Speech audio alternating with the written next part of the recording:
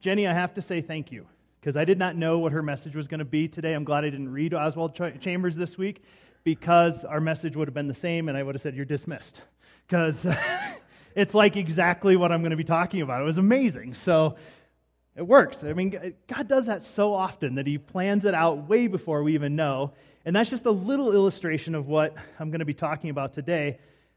With that. So how many people, and this is just for context, it's not a shaming thing, how many people were here November 20th, the Sunday before Thanksgiving, the last time I spoke? Okay, good. You're going to get a recap of that message to a degree, but I'm also going to add in how it came to life a week later for me. So you'll get the context. So for the people who weren't here, they have to have the context of the message that happened November 20th, and then I will share how it came to life. You notice my t-shirt, you can't miss it. You know, I called GoPro to see if they would sponsor me in my race, because my plea was, I'm slow. People will be able to read the shirt. You know, fast guys, they can't read it. And so I had it done on the front and the back, so you get to see me coming or going.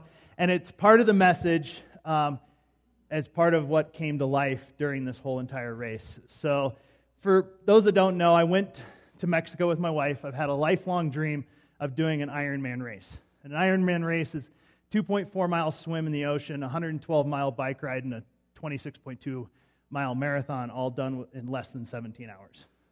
It took me 15 hours and 27 minutes, 50 seconds, but who's counting?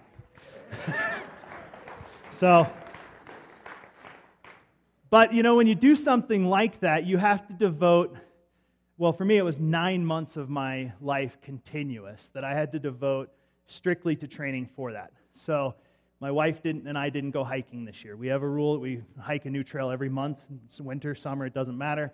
We got 3, I think. We tried to figure this out last night. We got 3 this year is all out of the 12 months that we got a new trail. I haven't hiked my dogs in 9 months. I haven't, there's just so many things that I gave up to do this race. And when it was all said and done, Kelly said on Monday morning, this was Sunday, Monday morning, she says, "How do you feel?" And I said, "Empty." Completely empty. I thought that this accomplishment was going to mean something. It was going to be huge. And the day after, I was empty. Completely empty. I'd focused on this for so long, and then the event happened, and then it was over. And I didn't have a training schedule Monday morning. I didn't have a training schedule Tuesday morning. In fact, I haven't had a training schedule for since that day. So I have not worked out since that day. I've had surgery in between, but I haven't worked out since that day. And so it just became this empty thing. But the more I got to tell it, it came to life for me why it actually happened.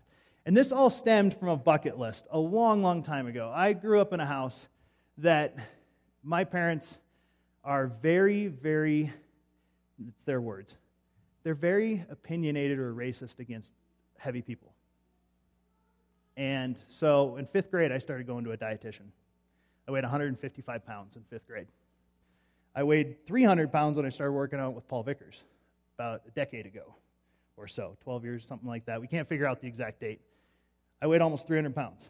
And so I knew I wasn't going to have that, but then I was always letting my parents down. And so this race was to show them I was fit enough to do these things, and a lot of people can't.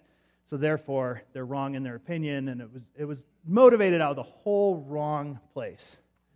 And then a few years ago, I went through Celebrate Recovery, which is a 12-step program, but I went for codependency because I had to impress everybody. I had to be perfect. I had to be all these things. So I went through that. But the Ironman still didn't leave the list, but it changed. Why was I going to do the Ironman? It was just to do it. It wasn't to impress anybody. It wasn't to impress my parents. It wasn't any of that. And so I just wanted to do the race.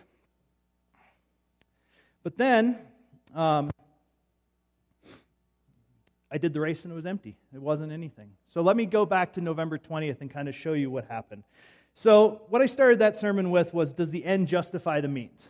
That was the title of the sermon that week, and it was talking about sometimes we have such a goal-driven life that we tell God, I've got a better way than you have planned for me, so I'm going to show you how my life will be better.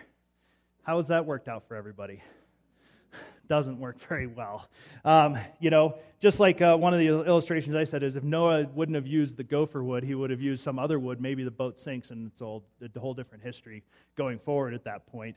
And then also inappropriate intercession is another Oswald Chambers talking about. Sometimes we intercede for people, we pray for people, we do things, we pay for bills for people that they're not allowed to go through the things God has put into their lives that they will go through because we bailed them out too soon, too often.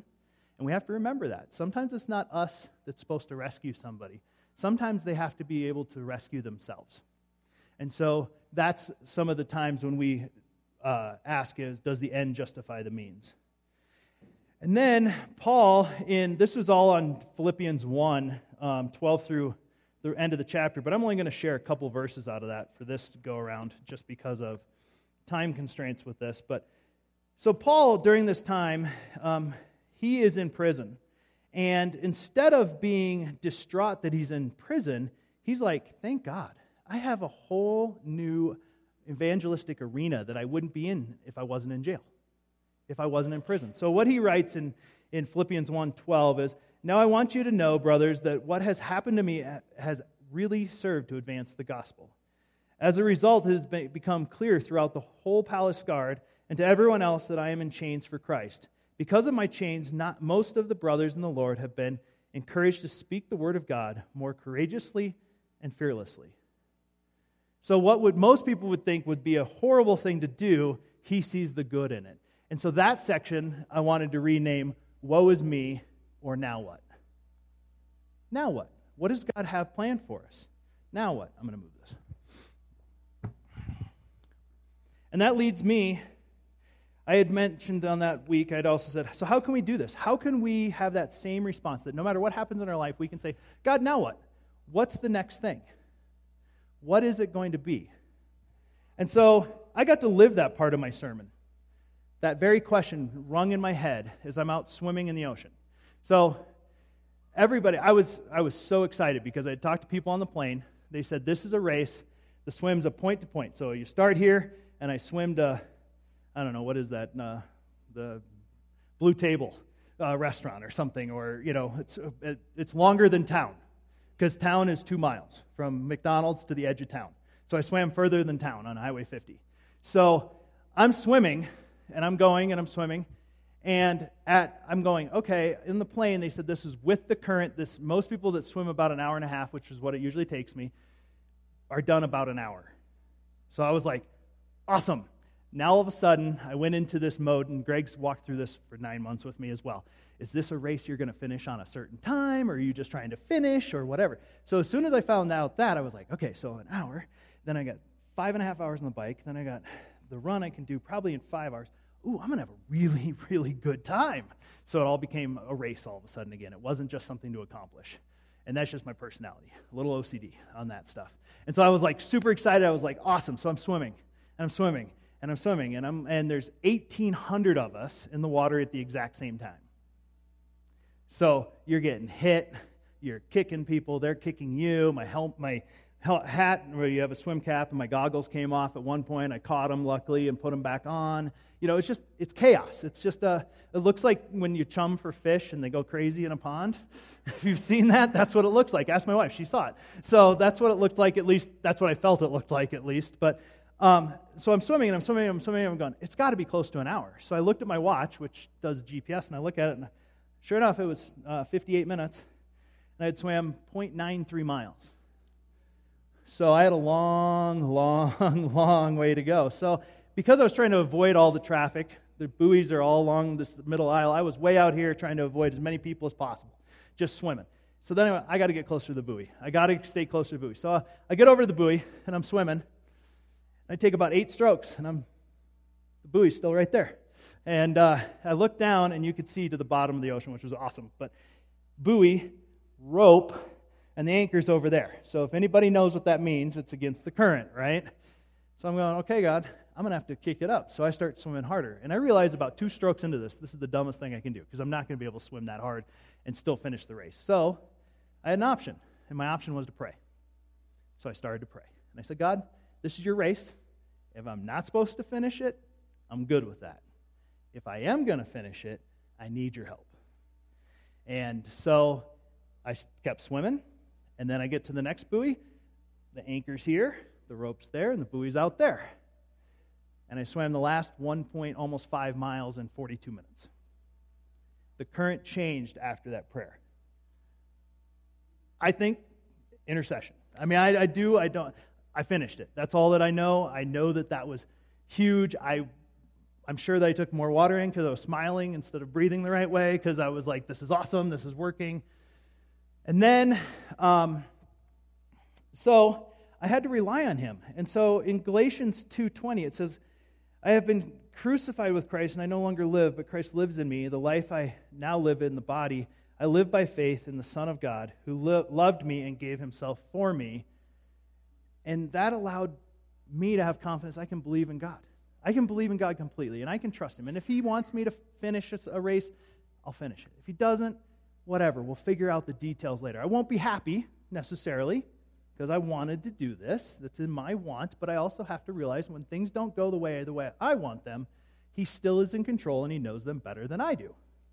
He knows things better than I do. My wife shared with me Craig Groeschel, right? Groeschel. He's a pastor. Some of you know live TV. If you knew, when you knew Aaron Havens, that's where Aaron Havens came from. He is he's got a lot of churches. He's on the internet, everything else, but he's a great pastor. But he was a star baseball player, and he was a pitcher, and they were going to go to the state championship or whatever level he was at. And he decided to go over to the batting cages. And instead of hitting in the batting cage that was appropriate for his age, he thought he was hot stuff, so he went to the college level batting cage. First ball came in, smashed his hand, broke it to shreds before the state tournament. So now he's devastated. The sport that he's really good at, he doesn't do. The doctors put him back together. He starts to play tennis. He gets really good at tennis. He plays tennis all the way through college. And he's super excited about who Christ is. He plays tennis all the way through. There's a sister college next door. This guy introduces him to a woman who is on fire for Christ, is a big tennis advocate, and ends up being his wife later. So a broken hand can lead to a wife. Sometimes having a wife can lead to a broken hand, but we won't get into that sermon. That's a different topic. But it's just like we think it's a bad thing when something is taken out of our hands, out of something that we really desire and we want, it gets taken from us, and we can't see it right then why it happened. But down the road, we can always see it, why it happened. And so, actually, I shouldn't say always. A lot of times we recognize it. But we have to remember that God is in control, and he knows the heart that we have, he knows the passion we have, and those things. And so while I'm doing this race, I'm focused on time. That was the first step where I went, okay, this race is not about time anymore. This is about something else. So I change into my bike gear. I jump on my bike. I have 112 miles to go. It's 3 laps around the island. I get 50 miles into the race, and you go through these aid stations to grab water, food, everything, and you're still rolling. You don't stop. I was going about 15 miles an hour when I reached out to grab a water bottle from a kid, and he didn't let go. So I went over my handlebars. And so that's what these fun marks are from, and my knee, and my hip, and my shoulder. So I slid across the chip and seal for a while, which I thought that was only an American invention. I was wrong. So, but we had, so I got a little road rash from that. And so I stood there for 30 minutes talking to people and waiting for medics and everything else. And so I got all patched up. I got back on the bike. I wasn't going to not finish, unless there was a medical thing or that was bigger than this, or a mechanical. So I got on my bike and I started to process. I have 62 more miles to process. That's 3 hours and plus that I can ride a bike. And so I'm processing. What is this all about? What is this? Why did I crash? What happened? Was it, and Greg pointed out, biking is my best sport. And of course, the crisis happened during my best sport. The thing that I do the best. Of all the 3 disciplines, it's my favorite, it's the fastest I'm most able to do. And that was interesting that it would be during my best sport. So I thought that was an interesting thing. I thought everything, okay, we got past the swim, everything's going to be easy breezy from here. Not easy, but I'm done. I can do this. And my wife was there, and she's watching, and you could watch the splits on the internet. Some of you did as well. And she's like, okay, it should take him 2 hours per lap. 2 hours came and went, 2:10 went, 2:20 went. She's like, I know something happened to him. This is not right. And so she goes, go, honey. I see her finally. I slam on my brakes, and I've got this huge cast-like thing like here and across my knee and everything else, and she looks at me and I go, "I'm not quitting," and she goes, "I didn't expect it." So, but I just wanted to let you know I'm okay, because I knew she was like, he shouldn't have this trouble during the bike part. And so I'm processing, and the 39 and a half miles for that lap till I was going to see the kid that was about 12 years old that was helping volunteer, I felt convicted that I had to talk to that kid. I had to stop the race, because it's not about time anymore. It's about the adventure. I got to start cheering fans on instead of them cheering me on. I was yelling, "Be the world's greatest fans," to the crowd, and they were yelling back. And so it became so different, because instead of being focused on me, it started to become focused on others. Because when you're in a race, you focus only on you only focus on your pain, you only focus on everything else. But now I was able to start focusing on others and really enjoying it. And Russell Japuntich, who comes to church here, he said, "This is not about a race for you. This is about the journey," because I talked about that in my sermon on the 20th.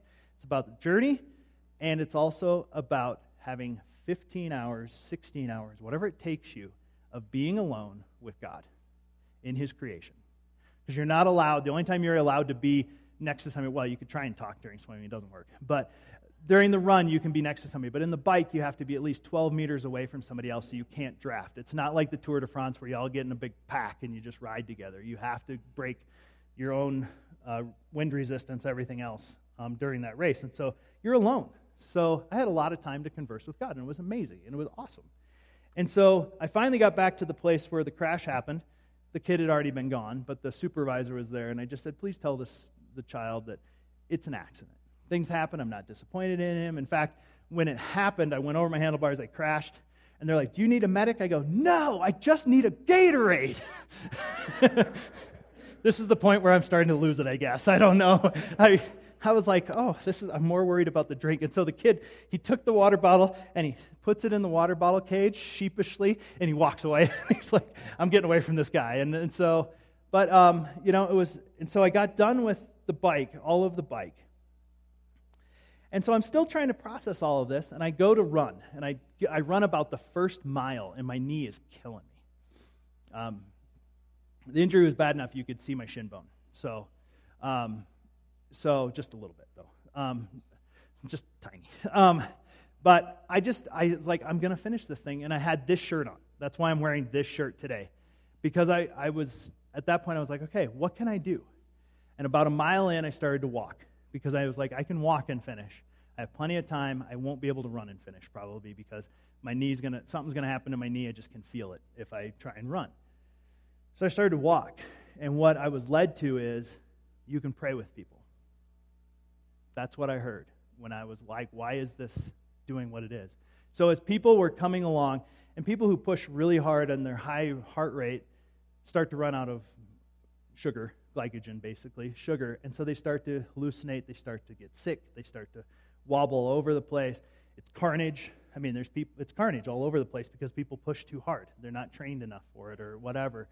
And so I would be able to go up and ask people, "Are you doing okay?" And they'd be like, "No, not really." And I go, "Do you mind if I pray with you?" And I'd lay hands on them and pray with them while I was doing the walk portion. And so I was able to do that. Or if I wasn't able to get to them and they were laying on the ground, I would just pray for them that they would be wise enough to stop if their body wasn't able, and that medics could take care of them or whatever. But that's what this whole thing became.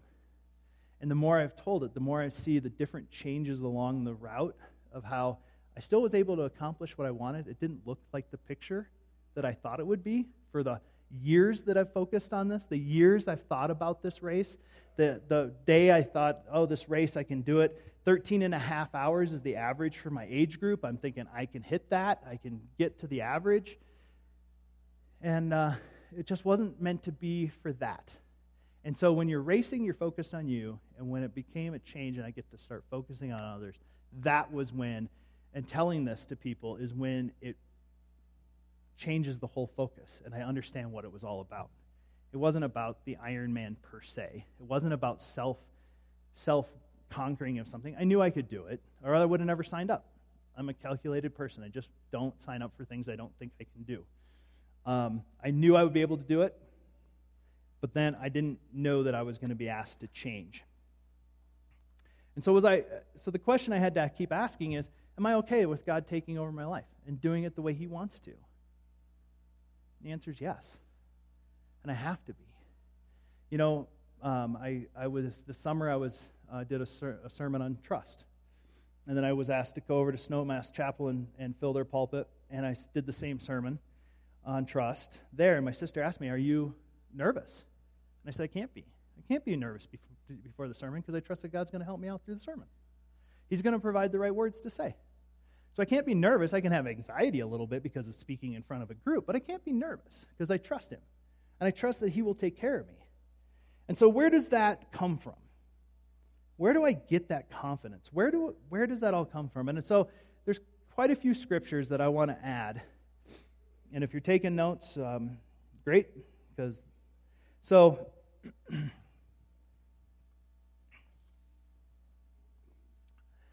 James 1, 2 through 6 is, most people will know this, but consider it pure joy, my brothers and sisters, whenever you face trials of many kinds, because you know that the testing of your faith produces perseverance. Let perseverance finish its work so that it may be mature and complete, not lacking anything. If any of you lacks wisdom, you should ask God, who gives generously to all without finding fault, and it will be given to you. But when you ask, you must believe and not doubt, because the one who doubts is like a wave of the sea, blown and tossed by the wind. And so, my trial of falling off my bike, it doesn't necessarily test my faith, but it kind of did. Because I was like, okay, God, let's do this together. This is for you. This is not about me. I had made it about me, but I was trying to figure out how to bring Him glory. Throughout the process, I was thinking at one point I was going to buy wristbands and hand them out to the kids that said, Jesus is Lord in Spanish, because we were in Cozumel. I was going to do that as I was walking or running to hand out these things to the kids. Just trying to figure out how to make it His glory. But, sometimes, and I don't know if you do this, I know I have, sometimes we feel like we get hurt by God because we don't get what we want, because it didn't go our way. Something gets taken from you. Someone might be taken from you. The thing that you planned didn't go the way you wanted. And so, I know in my past sometimes I've purposefully tried to hurt God back. I've purposefully sinned when I know it's not the right thing to do because He's hurt me, so I'm going to hurt Him back. You know what? That doesn't work. You're only hurting yourself, is what I've found every time that's ever happened in my life, where I purposely tried to get revenge on God because something hasn't gone my way. And so, I don't know if you've done it. I'm just being pretty transparent, but I know I have done that in the past. And so, we have to be confident that God knows what He's doing. He's lived our lives. He's seen every step of our lives. He knows the day that we will perish. He knew the day we would be born. He knew us way before we were born. And so He knows our eternal best. So, other scriptures that I'd like to add is Romans 8:28. And we know that all things we know that in all things God works for the good of those who love Him, who have not called according to His purpose. And then Philippians 1:21 through 22, Paul is talking there. This is the second part of that scripture that I shared on the 20th. For to me to live is Christ, and to die is gain. If I am to go on living in the body, this will mean fruitful labor for me. So what that means is he understands that if he's alive, he should be working for God's glory. And he knows that when we die, if we believe in our salvation and we believe Christ is our Savior, that it is better than what we currently live in. But if as long as we're breathing, our heart's ticking, we should be living to bring Him glory through everything we do and all of our actions. And so that is what we are here to do. We fill our bucket up with what we hear today, with the challenges we hear, the challenges we leave you with every Sunday. when we listen to praise music, we do devotionals, we do all those things. We fill up our bucket so that we are prepared to pour it out to others. You know, one of Paul's last things is it's Ephesians 4, but it's his charge to Timothy to encourage him to be ready in and out of season, to be prepared to give a defense.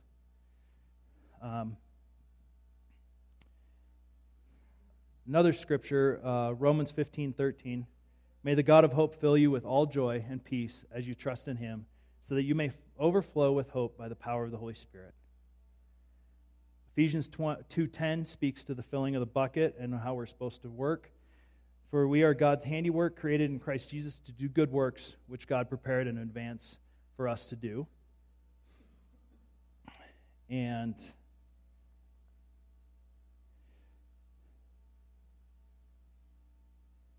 then Ephesians 4:1-6. As a prisoner for the Lord, then, I urge you to live a life worthy of the calling you have received. Be completely humble and gentle. Be patient, bearing with one another. Make every effort to keep the unity of the Spirit through the bond of peace.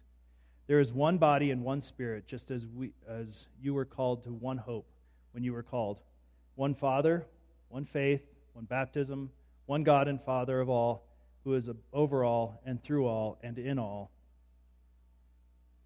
So I hope that you can realize that, actually I'm going to ask the praise band to come up. They can get situated while I'm closing. But I hope that you can find that same hope, that you're okay when things don't go the way you planned, that you understand there is a bigger plan than who you are. We're going to actually sing the song that's printed on my shirt, No Longer Slaves, which is one of my favorite songs. But, you know, there's a thing that was in the Believe study that says, hope activates faith, okay? And faith deepens hope. So it's a circle that just keeps building on itself. I'll say it again. Hope activates faith, and faith deepens hope. So it's when we have that faith that we can trust God completely with our lives that we are able to do all things. Do all things. And when things don't go right, we're able to still smile. Or at least when we might mourn a loss of a family member or a friend or something like that, we still mourn, but we understand that God knows what He's doing. He's got it figured out. We don't always understand it. We don't always agree with it. We don't always like it. But we have to remember God is sovereign. He knows all. And He knows everything through all of time. Amen. Let's all stand together. God before us, who can be against us? You unravel me with a melody. You surround me with a song of deliverance from my enemies, till all my fears are gone. I'm no longer a slave to fear. I am a child of God. I'm no longer a slave to fear. I am a child of God. From my mother's womb, you have chosen me. Love has called my name. I've been born again into your family. Your blood flows through my veins. I'm no longer a slave to fear. I am a child of God. I'm no longer a slave to fear.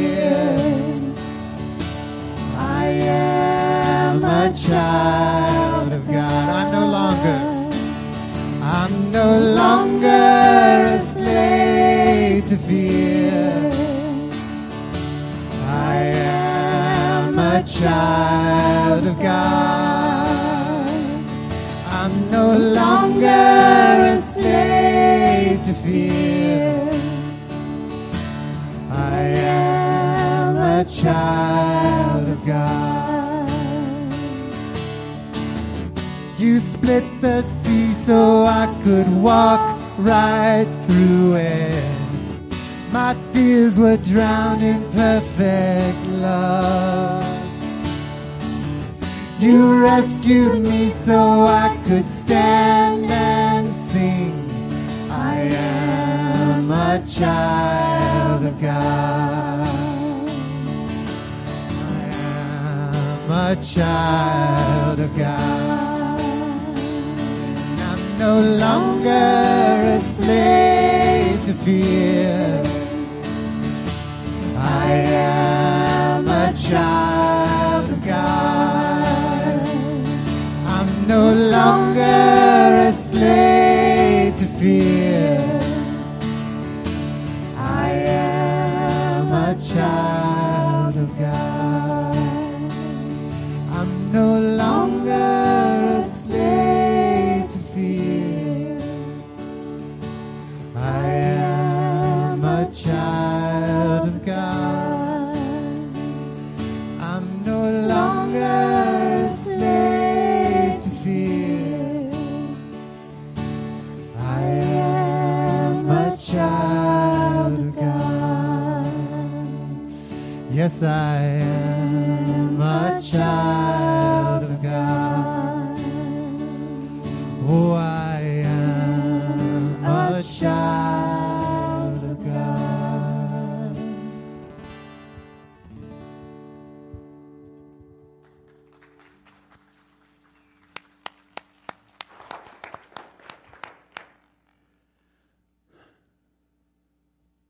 Thank you for being here today.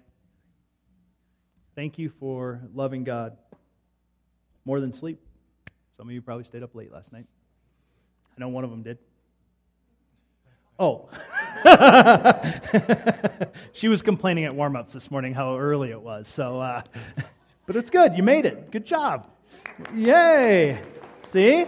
Priorities. That's good. You did it. So this is, now is the first is when people make their resolutions, they make their changes, they make their dedications, they make all these things that they're going to do for the year. Put God first. Put God first. Whatever you're going to do that. Put Him in the center of it, no matter what it is. Do it for Him, not because somebody's telling you something you have to do. Okay?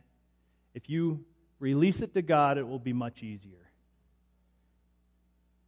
I had a friend tell me about smoking, and their pastor said, if you release it to God and you don't focus on it, you will quit smoking when God's ready for you to quit smoking. And they were able to quit smoking after many, many times of not being able to quit smoking because they were so focused on it. So give it to God, release it to God, focus on Him, and the rest will take care of itself. Okay? Have a wonderful 2017. Have a wonderful rest of your day. I love you all. Amen.